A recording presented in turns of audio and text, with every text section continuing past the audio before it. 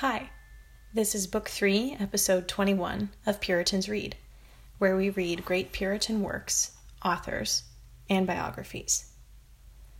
Continuing today, The Godly Man's Picture by Thomas Watson, Chapter 4, Showing the Characteristics of a Godly Man, and continuing Section 19, Sins a Godly Man will not allow himself. Number 3, A Beloved Sin. There is usually one sin that is the favorite, the sin which the heart is most fond of. A beloved sin lies in a man's bosom, as the disciple whom Jesus loved leaned on his bosom. John 13:23. A godly man will not indulge a darling sin. I kept myself from mine iniquity. Psalm 18:23. I will not indulge the sin of my constitution, to which the bias of my heart more naturally inclines. Fight neither with small nor great, save only with the king. 1 Kings 22:31. A godly man fights this king sin. The oracle of Apollo answered the people of Syra that if they would live in peace among themselves, they must make continual war with those strangers who were on their borders. If we would have peace in our souls, we must maintain a war against our favorite sin and never leave off till it is subdued. Question: how shall we know the beloved sin? Answer 1. The sin which a man does not love to have reproved is the darling sin. Herod could not endure having his incest spoken against. If the prophet meddles with that sin, it shall cost him his head. Men can be content to have other sins declaimed against, but if the minister puts his finger on the sore and touches this sin, their hearts begin to burn in malice against him. Herodias was an ominous sign. Answer 2. The sin on which the thoughts run most is the darling sin. Whichever way the thoughts go, the heart goes. He who is in love with a person cannot keep his thoughts off the object. Examine what sin runs most in your mind. What sin is first in your thoughts and greets you in the morning? That is the predominant sin. Answer 3. The sin which has most power over us and most easily leads us captive is the one beloved by the soul. There are some sins that a man can resist better. If they come for entertainment, he can more easily put them off. But the bosom sin comes as a suitor, and he cannot deny it but is overcome by it. The young man in the gospel had repulsed many sins, but there was one sin that soiled him, and that was covetousness. Christians, mark what sin you are most readily led captive by. That is the harlot in your bosom. It is a sad thing that a man should be so bewitched by lust that if it asks him to part with not only half the kingdom, Esther 7:2, but the whole kingdom of heaven, he must part with it to gratify that lust. Answer 4. The sin which men use arguments to defend is the beloved sin. He that hath a jewel in his bosom will defend it for very life. So when there is any sin in the bosom, men will defend it. The sin we advocate and dispute for is the besetting sin. If the sin is passion, we plead for it. I do well to be angry, Jonah 4:9. If the sin is covetousness, and we vindicate it, and perhaps wrest Scripture to justify it, that is the sin which lies nearest the heart. Answer 5. The sin which most troubles us, and flies most in the face in an hour of sickness and distress, that is the Delilah sin. When Joseph's brethren were distressed, their sin in selling their brother came to remembrance. we are verily guilty concerning our brother, in that we saw the anguish of his soul when he besought us, and we would not hear. Therefore is this distress come upon us. Genesis 42:21. So when a man is on a sickbed, and conscience says, "You have been guilty of such a sin," you went on in it and rolled it like honey under your tongue. Conscience is reading him a sad lecture. That was the beloved sin, for sure. Answer 6. The sin which a man finds most difficulty in giving up is the endeared sin. Of all his sons, Jacob found most difficulty in parting with Benjamin. Joseph is not, and Simeon is not, and you will take Benjamin away. Genesis 42:36. So the sinner says, "This and that sin I have parted with, but Benjamin must go? Must I part with this delightful sin?" That goes to the heart. As with a castle that has several forts about it, the first and second fort are taken, but when it comes to the castle, the governor will rather fight and die than yield that. So a man may allow some of his sins to be demolished, but when it comes to one sin, that is the taking of the castle. He will never agree to part with that. That is the master sin, for sure. The besetting sin is a God-provoking sin. Wise men of Troy counseled Priam to send Helena back to the Greeks, not permitting himself to be abused any longer by the charms of her beauty, because keeping her within the city would lay the foundation of a fatal war. So we should put away our Delilah sin, lest it incense the God of heaven and make him commence a war against us. The besetting sin is of all others most dangerous. As Samson's strength lay in his hair, so the strength of sin lies in this beloved sin. This is like poison striking the heart, which brings death. A godly man will lay the axe of repentance to this sin and hew it down. He sets this sin, like Uriah, in the forefront of the battle, so that it may be slain. He will sacrifice this Isaac. He will pluck out his right eye, so that he may see better to go to heaven. Number 4, those sins which the world counts lesser. There is no such thing as little sin, yet some may be deemed less comparatively. But a good man will not indulge himself in these, such as, firstly, sins of omission. Some think it no great matter to omit family or private prayer. They can go for several months, and God never hears from them. A godly man will as soon live without food as without prayer. He knows that every creature of God is sanctified by prayer. 1 Timothy 4:5. The bird may shame many Christians. It never takes a drop, but the eye is lifted up towards heaven. Secondly, a godly man dare not allow himself vain, frothy discourse, much less that which looks like an oath. If God will judge for idle words, will he not much more for idle oaths? Thirdly, a godly man dare not allow himself rash censuring. Some think this is a small matter. They will not swear, but they will slander. This is very evil. You wound a man in that which is dearest to him. He who is godly turns all his censures upon himself. He judges himself for his own sins, but is very chary and tender of the good name of another. Use. As you would be numbered among the genealogies of the saints, do not indulge yourselves in any sin. Consider the mischief that one sin lived in will do. One sin gives Satan as much advantage against you as more sins. The fowler can hold a bird by one wing. Satan held Judas fast by one sin.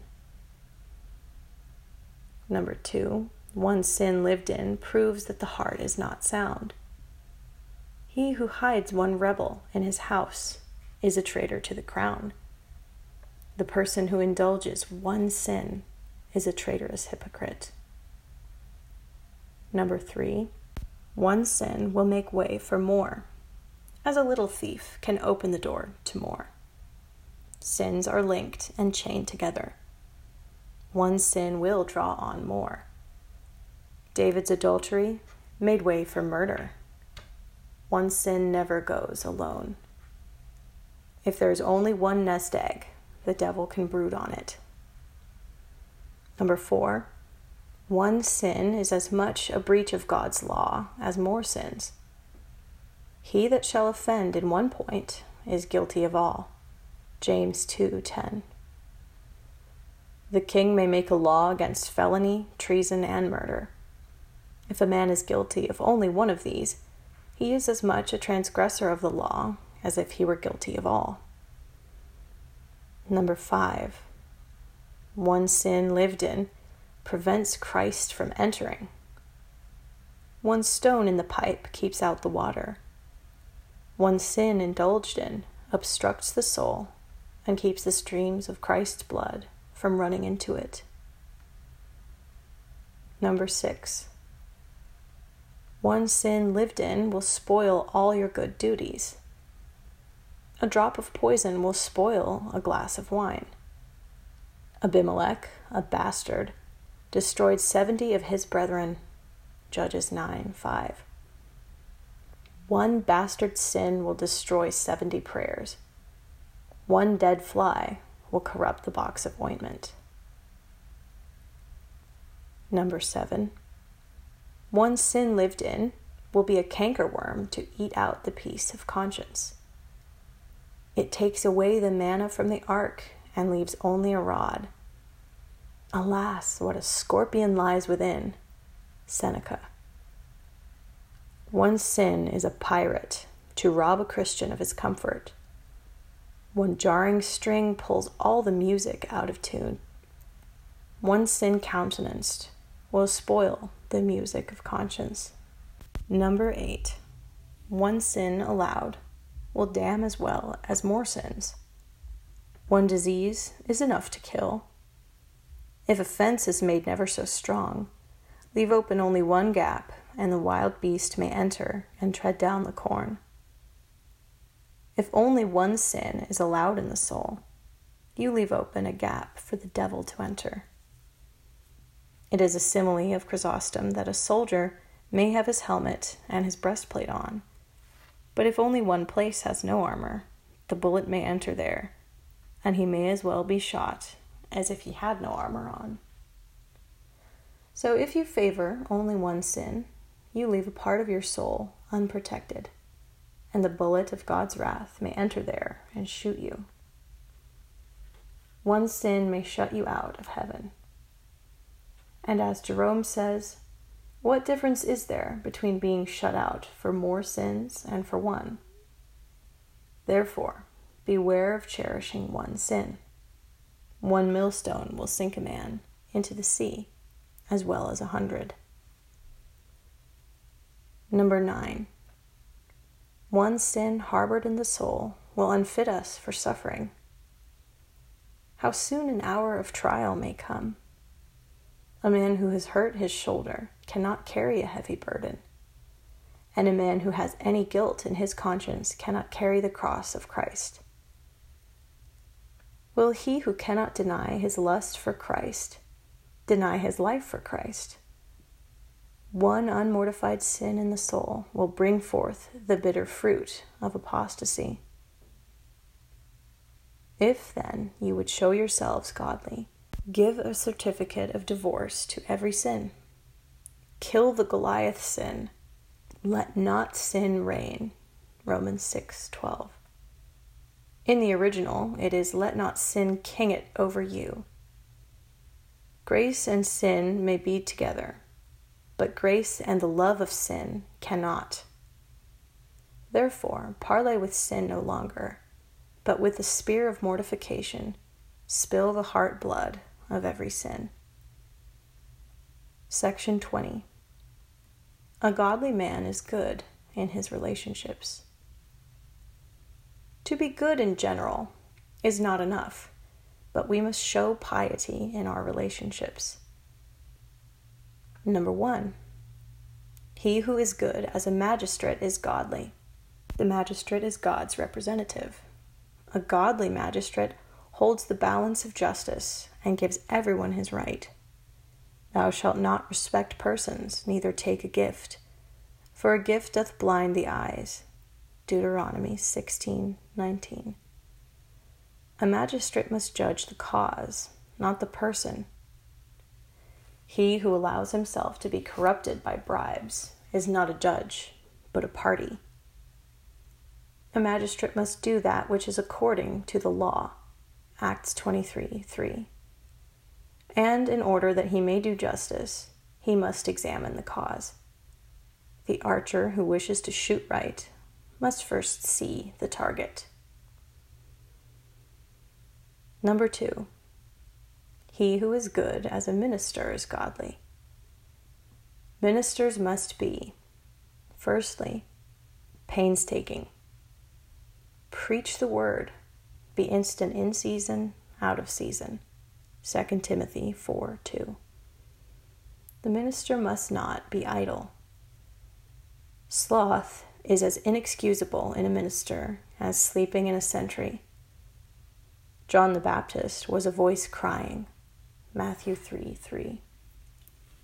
A dumb minister is of no more use than a dead physician. A man of God must work in the Lord's vineyard. It was Augustine's wish that Christ might find him at his coming, either praying or preaching. Secondly, knowledgeable. The priest's lips should keep knowledge, and they should seek the law at his mouth. Malachi 2:7. It was said in honor of Gregory that he was an ocean of divinity. The prophets of old were called seers. 1 Samuel 9:9. It is absurd to have blind seers. Christ said to Peter, "Feed my sheep." John 21:16. But how sad it is when the shepherd needs to be fed. Ignorance in a minister is like blindness in an oculist. Under the law, he who had the plague in his head was unclean. Leviticus 13:44. Thirdly, a plain preacher, suiting his matter and style to the capacity of his audience. 1 Corinthians 14:19. Some ministers, like eagles, love to soar aloft in abstruse metaphysical notions, thinking they are most admired when they are least understood. They who preach in the clouds, instead of hitting their people's conscience, shoot over their heads. Fourthly, zealous in reproving sin. Rebuke them sharply. Titus 1:13. Epiphanius said of Elijah that he sucked fire out of his mother's breasts. A man of God must suck the fire of zeal out of the breast of Scripture. Zeal in a minister is as proper as fire on the altar. Some are afraid to reprove, like the swordfish which has a sword in its head, but is without a heart. So they carry the sword of the Spirit about them, but they have no heart to draw it out in reproof against sin. How many have sewn pillows under their people, Ezekiel 13:18, making them sleep so securely that they never woke till they were in hell. Fifthly, holy in heart and life. A. In heart. How sad it is for a minister to preach that to others which he never felt in his own soul, to exhort others to holiness and himself be a stranger to it. Oh, that this were not too often so! How many blow the Lord's trumpet with foul breath. B. In life. Under the law, before the priest served at the altar, they washed in the laver. Such as serve in the Lord's house must first be washed from gross sin in the laver of repentance. The life of a minister should be a walking Bible. Basil said of Gregory that he thundered in his doctrine and lightened in his conduct. A minister must imitate John the Baptist, who was not only a voice crying, but a light shining. John 5:35. They who live in contradiction to what they preach disgrace this excellent calling. They turn their books into cups, and though they are angels by office, yet they are devils in their lives. Jeremiah 23:15. This has been Book 3, Episode 21 of Puritans Read. We read The Godly Man's Picture by Thomas Watson, Chapter 4, the latter part of Section 19 and the beginning of Section 20.